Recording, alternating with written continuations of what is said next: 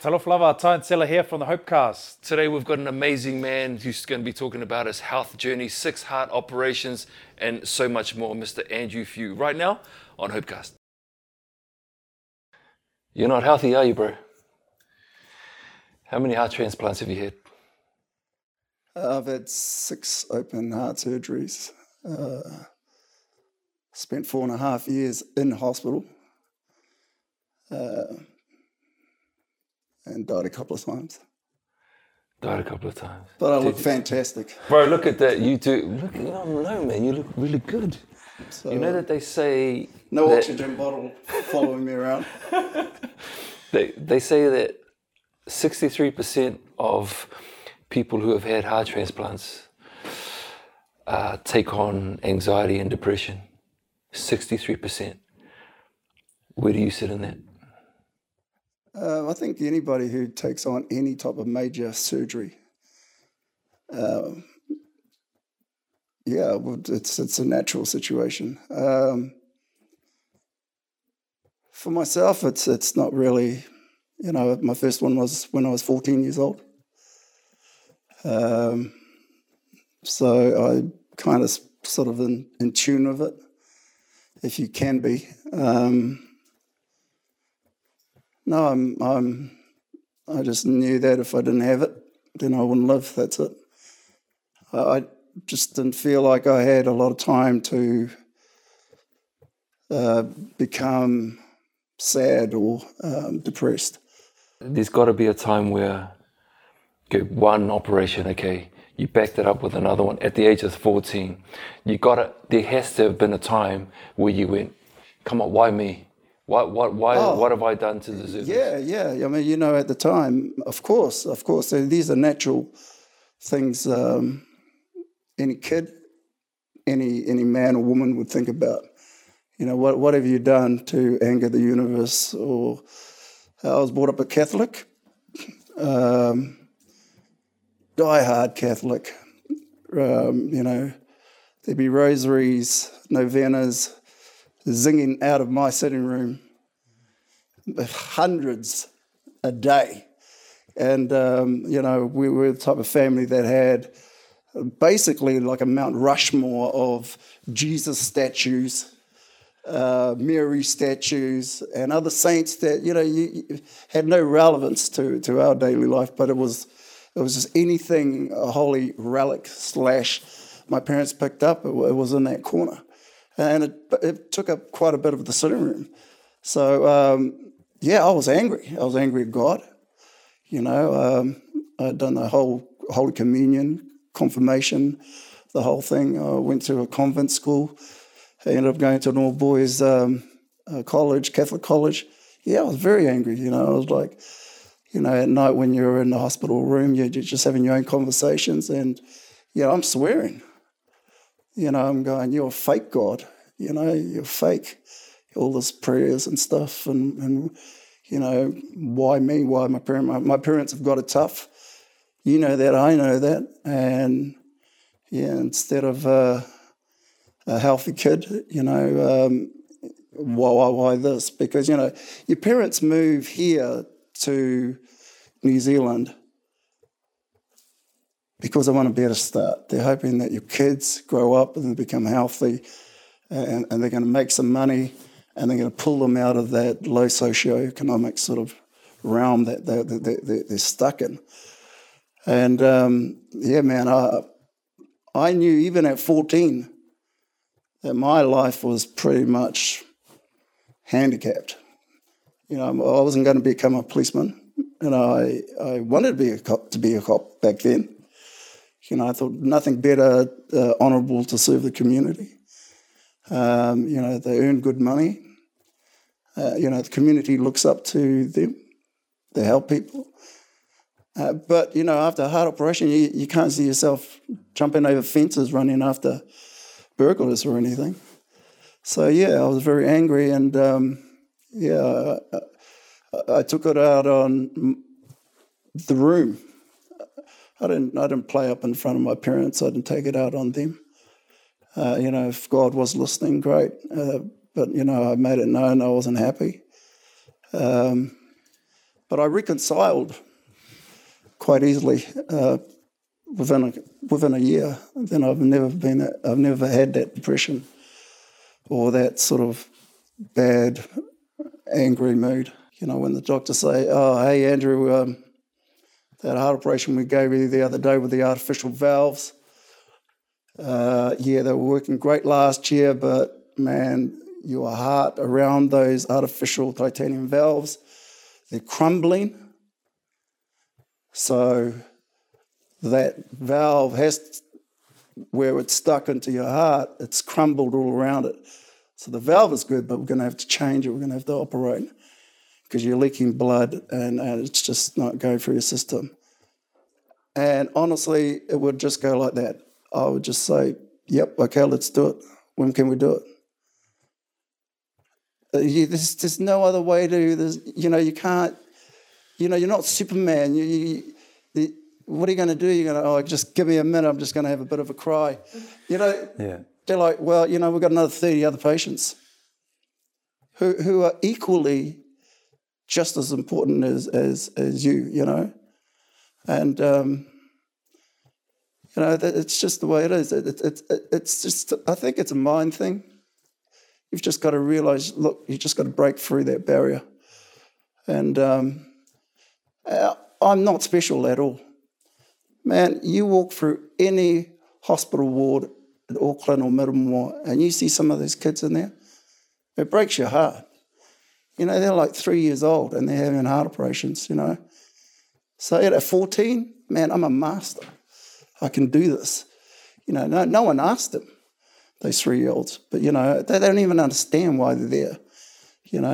They just feel like their parents are withholding love through a glass wall. At the age of 14, you don't understand everything, but you have an idea that this is no one's fault. How did your mental health change as the operations kept coming? Because you've obviously suffered way more setbacks than the average person. How does someone like you just keep coming? Because you talk about you just had to get on with it, but at what, mental capacity? Well, at the end of the day, why does anyone... What's the prize? Let's think about it. For someone like me, to spend all these years of going through this journey, what is the prize? Well, there's really only one. You want a better life. And it really comes down to love. You love your family. You love your ainga. I love my mum. I love my dad. So I want to be better for them. I want to try and help them. Even in my sickened state, the worst thing about passing away is that I'm never going to see them again. I'm never going to be able to, eat my mother's chop suey or enjoy the Sunday sort of tuinatis and the lunches that we have, where all our family and all our great-grandchildren, they're just nieces and nephews, there's like 18 cars outside my mother's house every Sunday. You talked about dying twice, and you're staring at something that's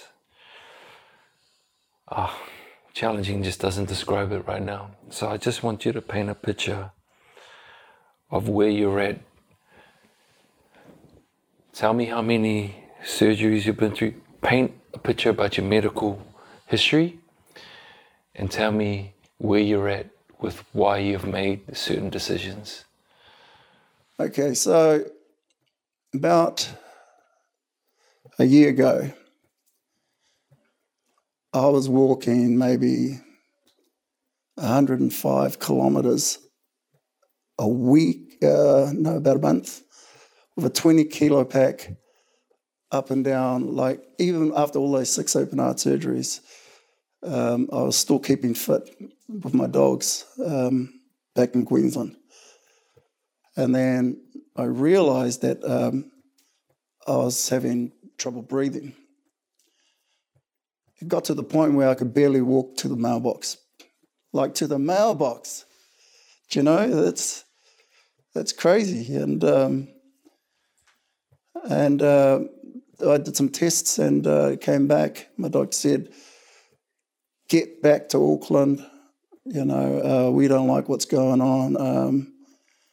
We think it's something else that's come up. We don't know you. We need more testing, but we need you in hospital. They said, you are stable to a point where you might have a year, or you could actually die next month in your sleep. And I said, you know what? I'm tired of operations. And every one that you're going to give me, you're probably going to take one off in the year. Well, if we tried to search for another heart for you, whoever was in line would, the way it works, the sicker the person, if he qualifies, everyone else goes down the line. Just for one heart operation, you got 2 surgical teams. That's like 15 people. And that's like 11 hours. That time alone, you could fix someone else up. And there's no guarantee that I was going to be fine after that. They might make it worse. That's the point. And I just said, look, I'm going to just tap out. Not quit, but, you can maybe give those resources and everything back to someone else. I've had a good wicket. I've had an amazing life since 14. I've travelled the world. I said, I feel like I've accomplished a lot of things. And they were like, are you sure? And I went, yep. And I just went and told my parents, told my mother, I said, listen, I took her out and I sat her down and I said, that's it for me. And she was like, no, that isn't it. We're going to get another second opinion. I went, no, that's it for me. It's fine. I'm so happy with it. I've made my decision. And I tell you, the sense of relief is just, it's crazy. I'm so happy about it. But who's happy about dying?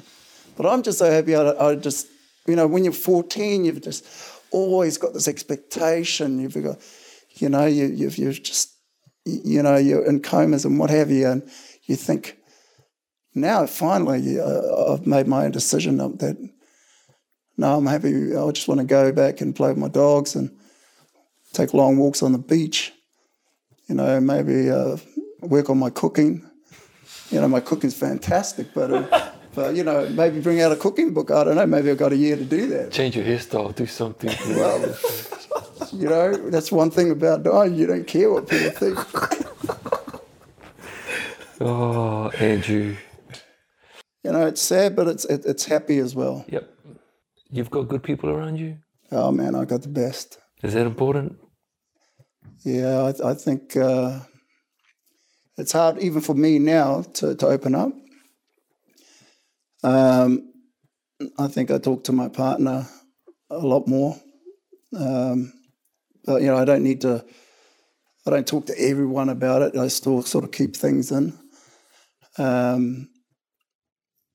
Because I'm happy with my decision. I'm happy with it. But, it's good to have good friends as well, go to dinner, catch up for coffee and things like that. They bring up their latest dying joke. Like you, Silla. Not me, bro. I will never do that. Yeah, but you know what? You've got no option here.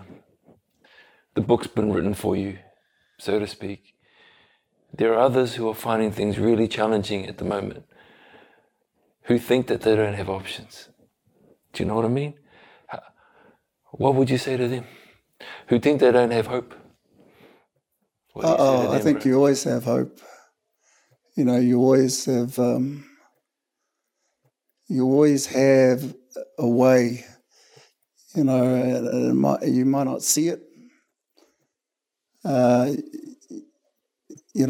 are many times I've not seen how I'm going to survive this next operation.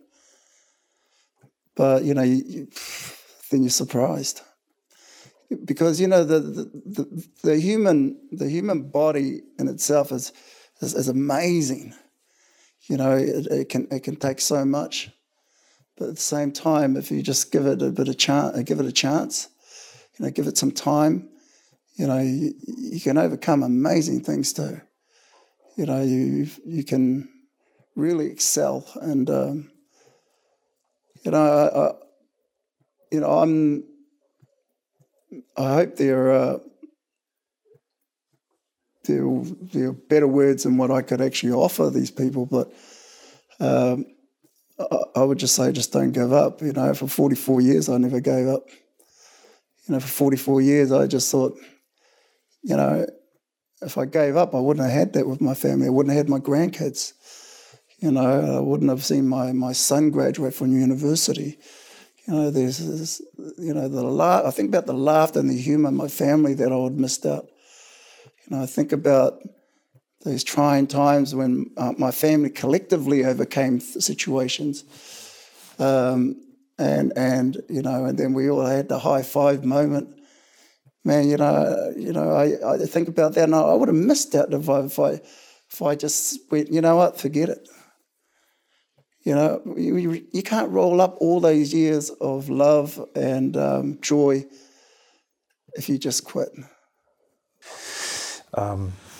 Brother, first of all, from the bottom of my heart and us here, we really appreciate you being open, honest and raw about your journey. And I think you're amazing, man. The setbacks that you've had to go through, and everything about you is hope.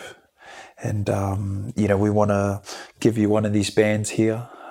It's got I Am Hope on there, so that no matter where you journey here, all the way through, that you can signify hope, because that's who you are and that's what you are. So we love you, man, and nothing but respect for you. Thanks, brother. Sure, bro. Take one of these. Take one of these, man. This is you, bro. 100%. That's all you. How come you guys get a gold-plated one? I get the plastic one. Put this one in your ear.